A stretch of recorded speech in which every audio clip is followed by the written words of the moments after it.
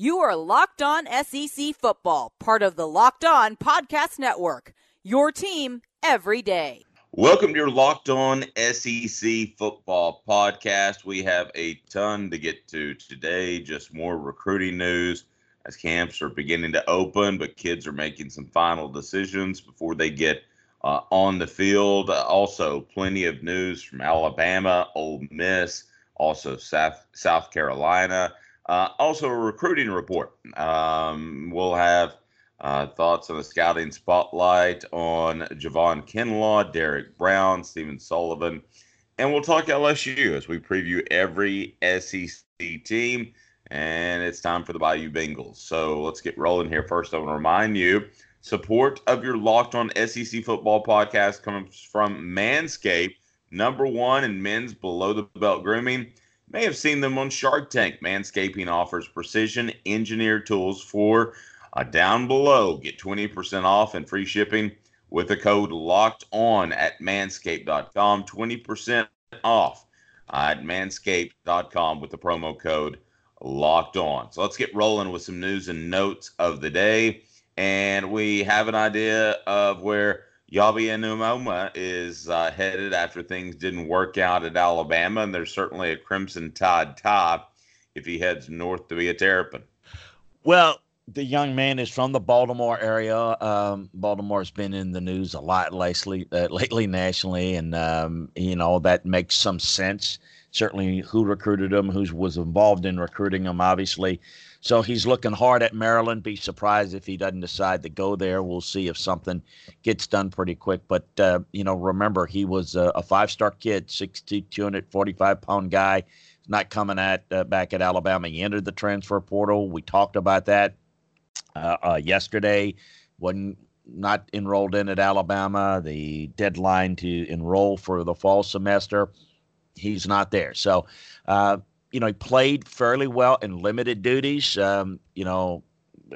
Obviously with a lot of players there and homesick. Who knows the entire story, but he's not going to be back at Alabama, and very likely to update the story. Could be headed to Maryland. And, we've talked about what Mike Locksley's going to probably do there, and it's certainly big emphasis on recruiting, but I think transfers are going to be a big part of it as well. I think that, again, we've talked about this ad nauseum, Dave. It's college free agency, and I think a lot of these guys that maybe from that area that that gone to big-time schools, from Maryland, they've got to do two things. They've got to get more of the big-time players in that area to go to Maryland, but when they don't and they lose them to a big-time program, a bigger-time program, they're going to keep close tabs on them. This is going to be something that if the transfer rules continue, and we're going to see it modified, we know, you're going to see that. All right, look, let's track all these guys. Area recruiter, you stay in touch with them, their families. How's he doing over at Clemson? How's he doing over at Alabama? How's he doing over at Georgia? How's he doing over at Ohio State? Yada, yada, yada. How's he doing over at Penn State? Well, you know what? He can come in and play early. You're going to get a lot of that. So when it's kind of the second bite at the apple, Dave. So if they miss him in recruiting and lose him, maybe they can get him in college free agency. Maybe they'll be willing to transfer in a year or so. They think they're going to go in and maybe light it up at Alabama or Clemson. Maybe they will. Maybe they won't. They don't. They got a home for him at Maryland. I think it's going to be, that type of program that Mike's going to be very, very aggressive in trying to acquire talent. As we said, if he's not getting and upgrading that talent level at Maryland, then he's not doing his job, because that's his strength. Well, we know the transfer rules, and of course, he's Chris Landry at LandryFootball.com. I'm Dave Hooker. We know the transfer rules have been loosened considerably, but how about the tampering rules? I mean, at what point are you having too much contact with a guy who's on scholarship at another school? That would be the question I would have. We're already past that. At what point? We're already there. I mean, it's, we're already to that point where there's, there are a couple of things that I've said this, and I get it. And, I don't want to be so, broad here, but a lot of the, I don't sound like the politician. A lot of the liberal nature of how things are covered in college football. Oh, the poor players, they don't get paid. Oh, they can't transfer. The coaches can leave. All that just kind of woe is me, and that narrative. There's not many original thoughts in the sports media. Somebody says something, and it's very easy for other people to pick it up, and then it's just, oh, as I say, 100 idiots repeat it, and they think it's true. It's like without really knowing what goes on, there's a lot of unintended consequences. So there's a lot of things about recruiting that's got a lot worse. And part of it is, okay, anybody can leave anytime they want. Well, no, they realize pretty quickly, haven't they, that that's not working very well because the kids are going to lose out on scholarship. Well, of course they will. They leave. They don't have their scholarship. What if they can't find a place?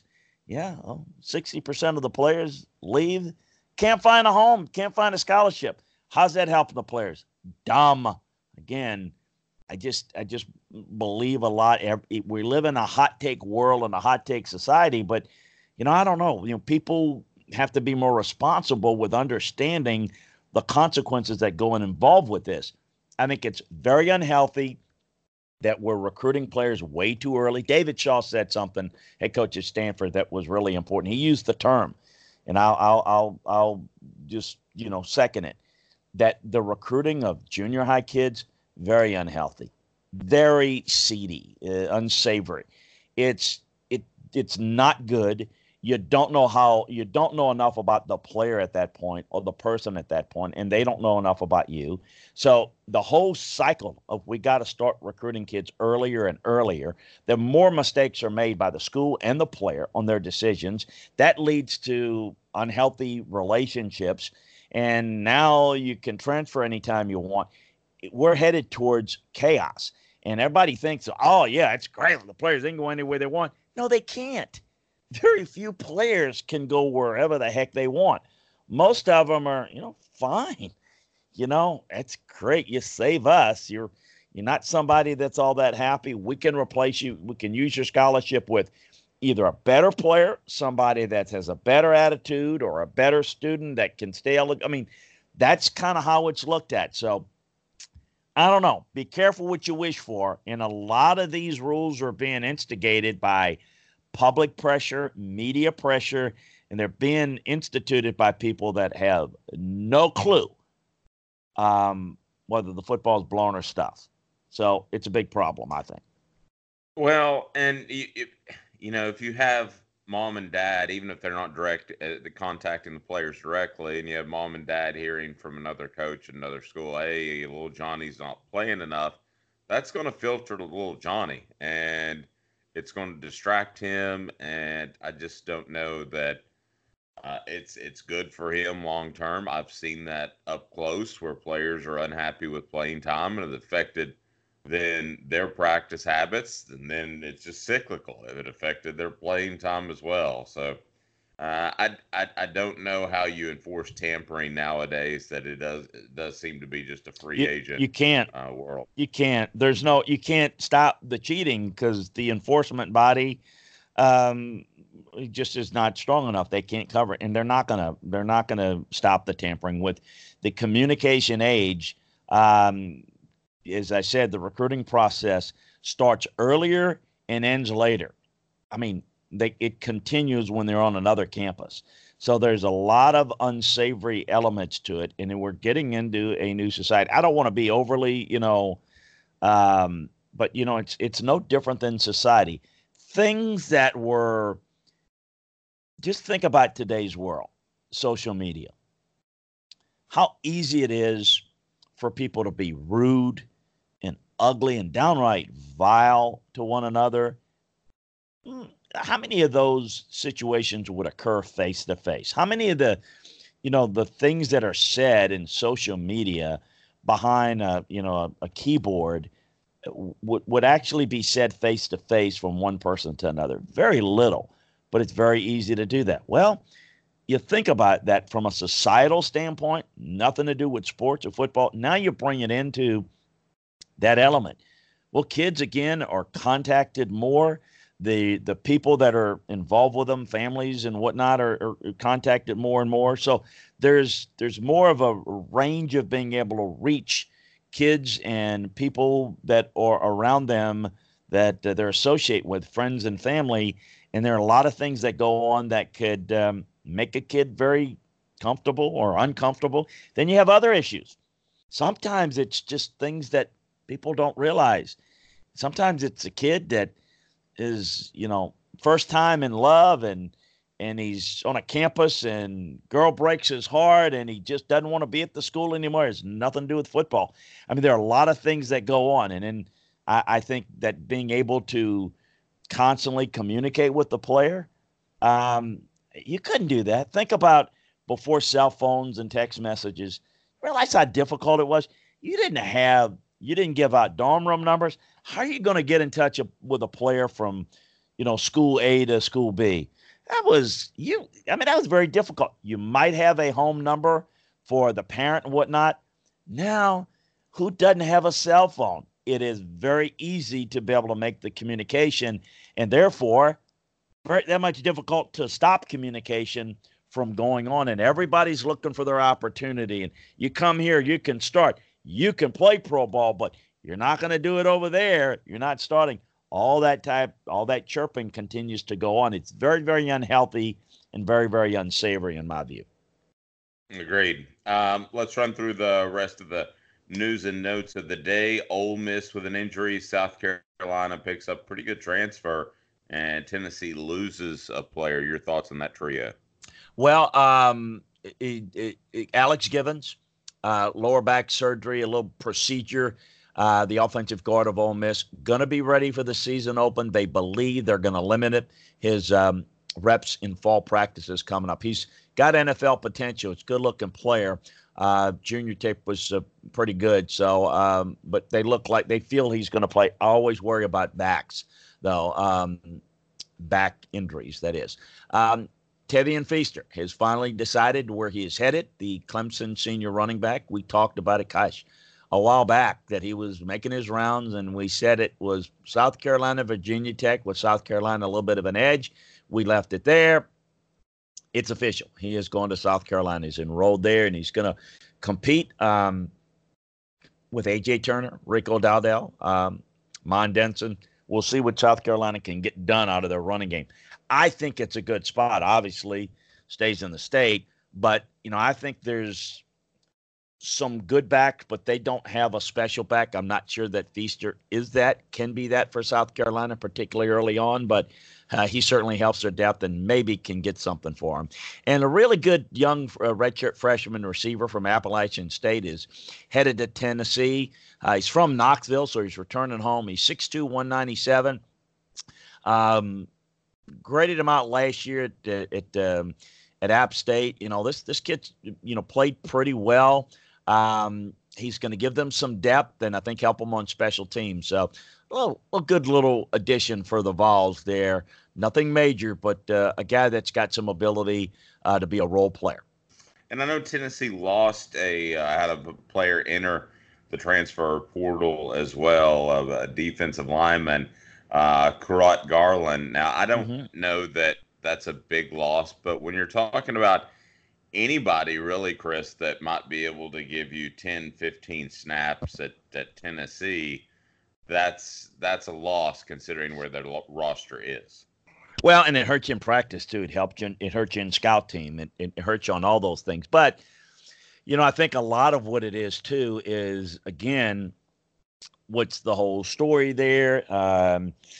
Did they feel like would they rather have had his scholarship to maybe pursue other options? That's all a part of it. So a lot of these transfers are, I don't know, kind of pushed out of the nest type moves. I'm not saying that's the case here, but that's something we always need to be aware of. But yeah, you're right. And the line of scrimmage is where Tennessee has got to improve upon, and they're working hard to do just that in recruiting. Coming up, a full recruiting report, commitments to LSU and Georgia, scouting spotlight on several players, South Carolina, Auburn, and LSU. So more to come. It is your Locked On SEC Football Podcast with Chris Landry. I'm Dave Hooker. Stay tuned. You are Locked On SEC Football, part of the Locked On Podcast Network, your team every day. Welcome back. It is your Locked On SEC Football podcast. It's time for a recruiting report. The commitments to LSU and Georgia. What do you make of the latest pickups for those two contenders? Well, big news, big verbals. LSU gets Landon Watson, a four-star defensive end. Good-looking kid at 6'3", 240, edge guy. Plays on his feet very well. He's got good burst off the snap. He's got some good upside. Ideal fit for their wide five technique and seven technique edge rushers. Good-looking kid, top 200 overall player. So great get for the Tigers and Ed Orgeron. Georgia getting Kendall Milton, five-star running back in most people's eyes. He's a power back, Alabama, Georgia, LSU, Ohio State.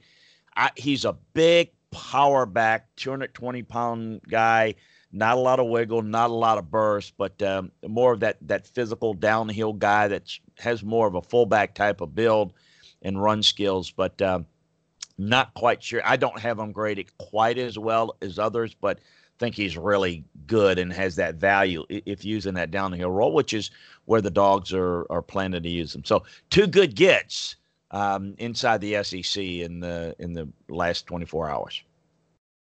And then a scouting spotlight. You had some players that we were going to take a look at. Javon Kinlaw at South Carolina is first up.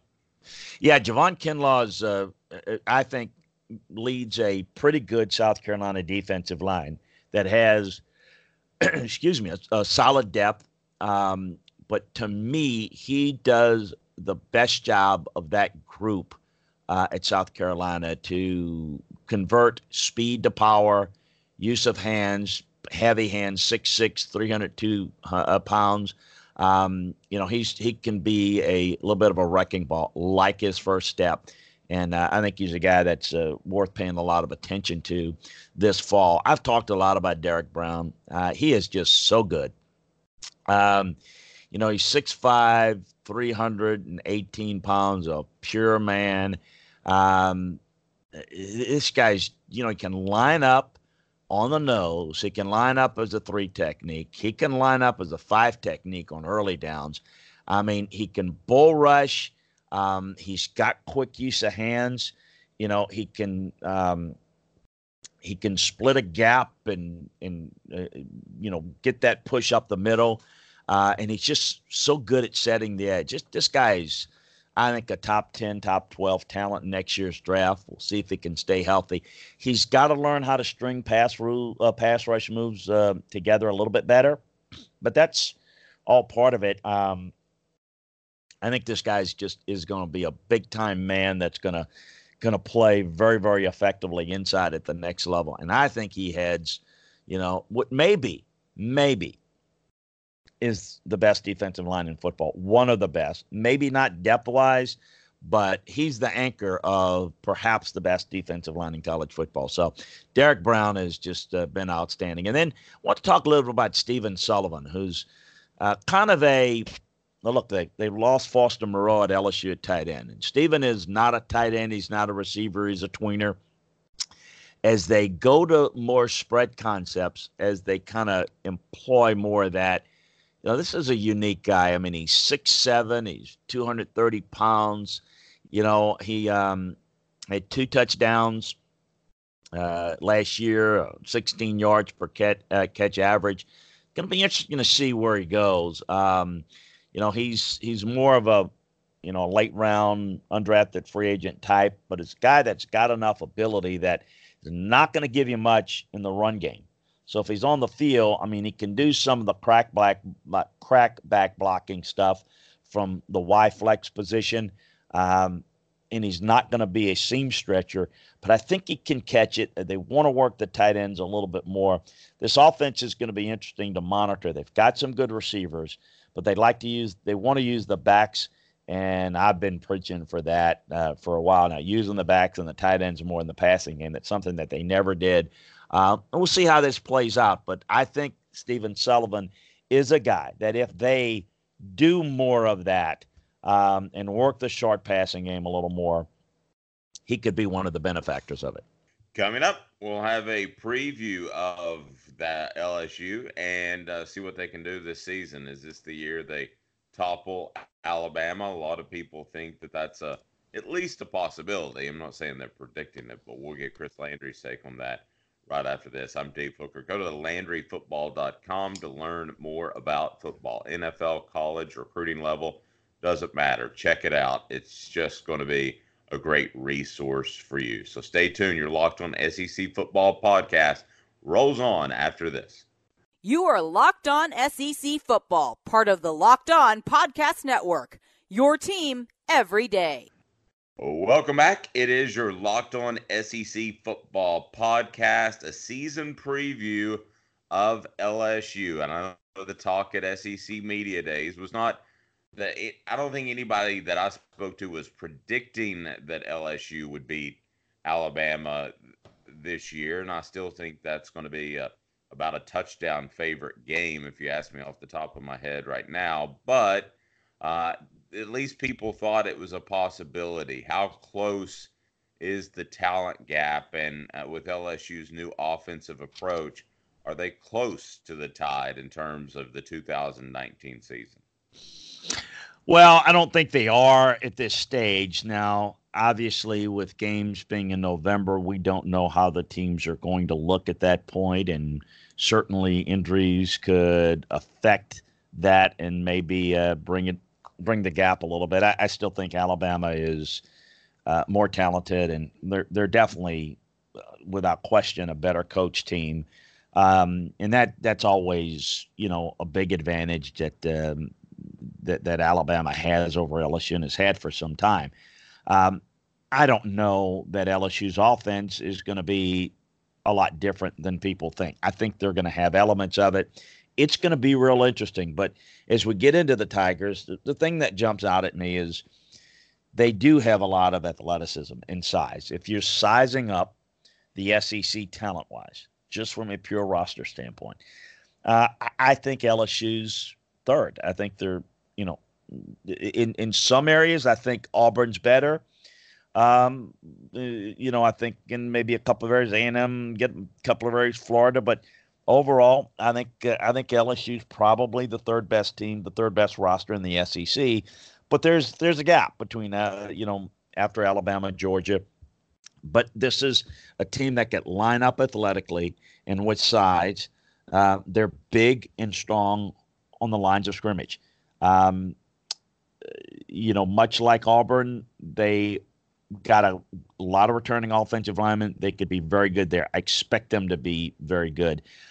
They need to be appreciably better than they were last year. They did not play well up front on the offensive line. I think Auburn's got maybe a little better defensive line at this point, but LSU's really good. They're gonna be physical. They're gonna attack you on defense. I think the difference, and again, this is where you look at overall talent. Where's the talent? LSU with Joe Burrow, they've got an experienced quarterback that's been a year in the system. It gives them a huge edge there. His development is going to dictate what they're able to do offensively. And how much of that is Ed going to be willing to let go? I mean, listen, I think what they want to do, and I think that, got to be careful out there because the expectation, LSU is going to come out and they're going to run spread and look like a Big 12 team. That is not what they want to do. That's not what they plan to do. What they want to do is become more effective in the RPO game overall in the passing game. So how do you really do that? I think a lot of ball control passing, a lot of, again, the run pass options where the decision making is put more onto the quarterback. That's what I think Burrow's ready to do a little bit more. But if they stray too far away from running the football, then their defense won't be as good. And you could see LSU maybe having a couple more losses than you anticipated.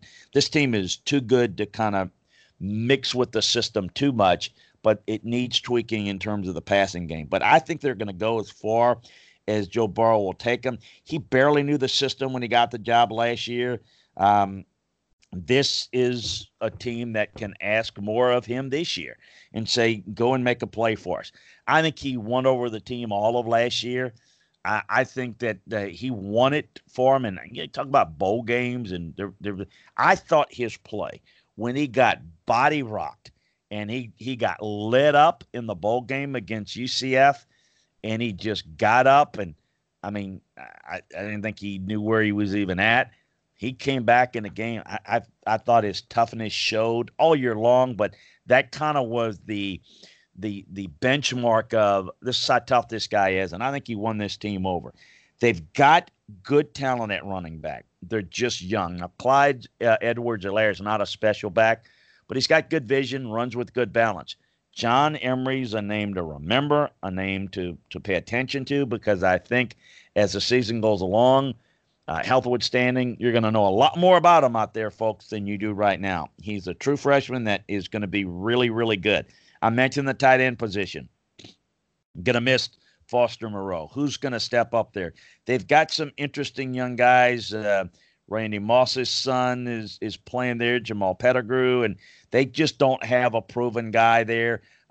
We talked a little about Stephen Sullivan, who's really more he's in the receiver group. He's in the receiver room, but he does a lot of the slot stuff, big slot stuff. So I think the linebackers are going to be really good, even though that Devin White's gone. You can't lose a guy like that. I thought Patrick Queen played very well. The secondary is as good as there is in the country. We'll see. We'll see what they can do with the RPOs. We can see, you can't find a way to win every game by shutting people out all the time. You have to be able to score some points in this league. Grant Delpit is one of the elite players in college football. K'Lavon Chaisson, I think, could be an elite pass rusher. I think this team's got a lot of ability. The receiving core retains comes back intact. Again, I think they'll be able to run it. I think they'll have good quarterback play. I think the offensive line will be pretty good. I think defensive line, depth could be an issue, but I like the group of starters, and I think there's some young guys that could develop more play time. I think it's a stout defense. I think they've got some playmakers. A veteran offensive line coming back. Expectations are a little bit higher, Dave. Last year, I thought foolishly people started to, they might be 6-6 this year. How's LSU going to be 6-6 with that talent last year? I mean, even if they are a little bit undercoached from time to time, there's no way that was going to happen. 10-3, could have been 10-2. They were 10-3 overall, 5-3 in the SEC. And that's kind of what they look like. I mean, yeah, they will point to the A&M game and bad calls, but you know what? I mean, they were fortunate to beat the Auburn, to win the Auburn game. So, listen, you are what your record says you are. They lost to Florida. They lost to Alabama. They lost to A&M in the overtime game. The whole stats about the year and the defense and giving up all those points. Look, I mean, that's very much skewed by the fact that they gave up all those points in an overtime game.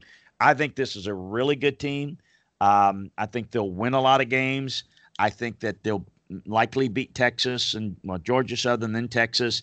I think that from a talent standpoint, only Alabama is better. I think Auburn and Florida are comparable. They get both of those games in Baton Rouge. They also get A&M in Baton Rouge, who they have more talent than. So, listen, I think that the worst case scenario, they were to lose those type of games, 8-4 would be a disappointing year for this team. I think they expect to be 11-1. I think people think that they're, as you mentioned, maybe close to beating Alabama. I don't know that people expect that, but I think if they go 9-3 would probably be disappointing. Is that unrealistic? Probably.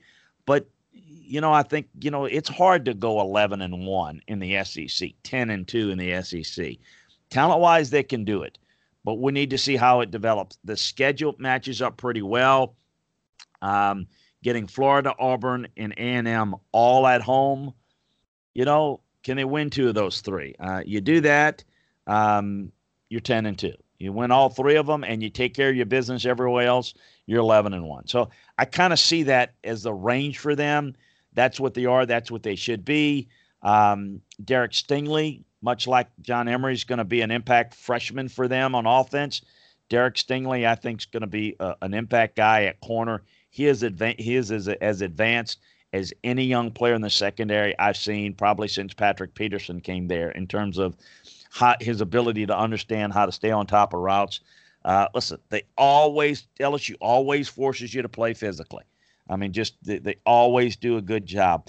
Their backs get a lot of after contact yards. Their ability,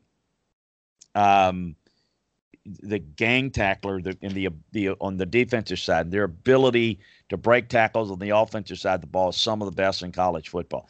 Field position margin was not as good as it needed to be last year, and that is going to be important because winning the hidden yardage is really important for an offense that, listen, it affects your play calling where you start the drive. So, listen, should be a good year in Baton Rouge and around the SEC for the Tigers. How good? We'll find out. Yeah, I get the feeling that at SEC Media Days, it was almost a hope that LSU could beat Alabama just for a slightly different storyline. I don't know that I actually visited with anyone that really believed that would be the case, but we certainly shall see. And coming up in a podcast in the next few days, we're going to talk about why is it that we think of Florida and LSU as two of the true powerhouses in college football, but there was a time when they once struggled way back when ago. So Chris Landry will talk about that. So that is your Locked On SEC Football podcast. Do not forget to give us a review on Facebook. We would love to hear what you have to say. And we will talk to you tomorrow as football season is right around the corner. For Chris Landry, I'm Dave Hooker. That's your Locked On SEC Football podcast. Have a fantastic day, everyone.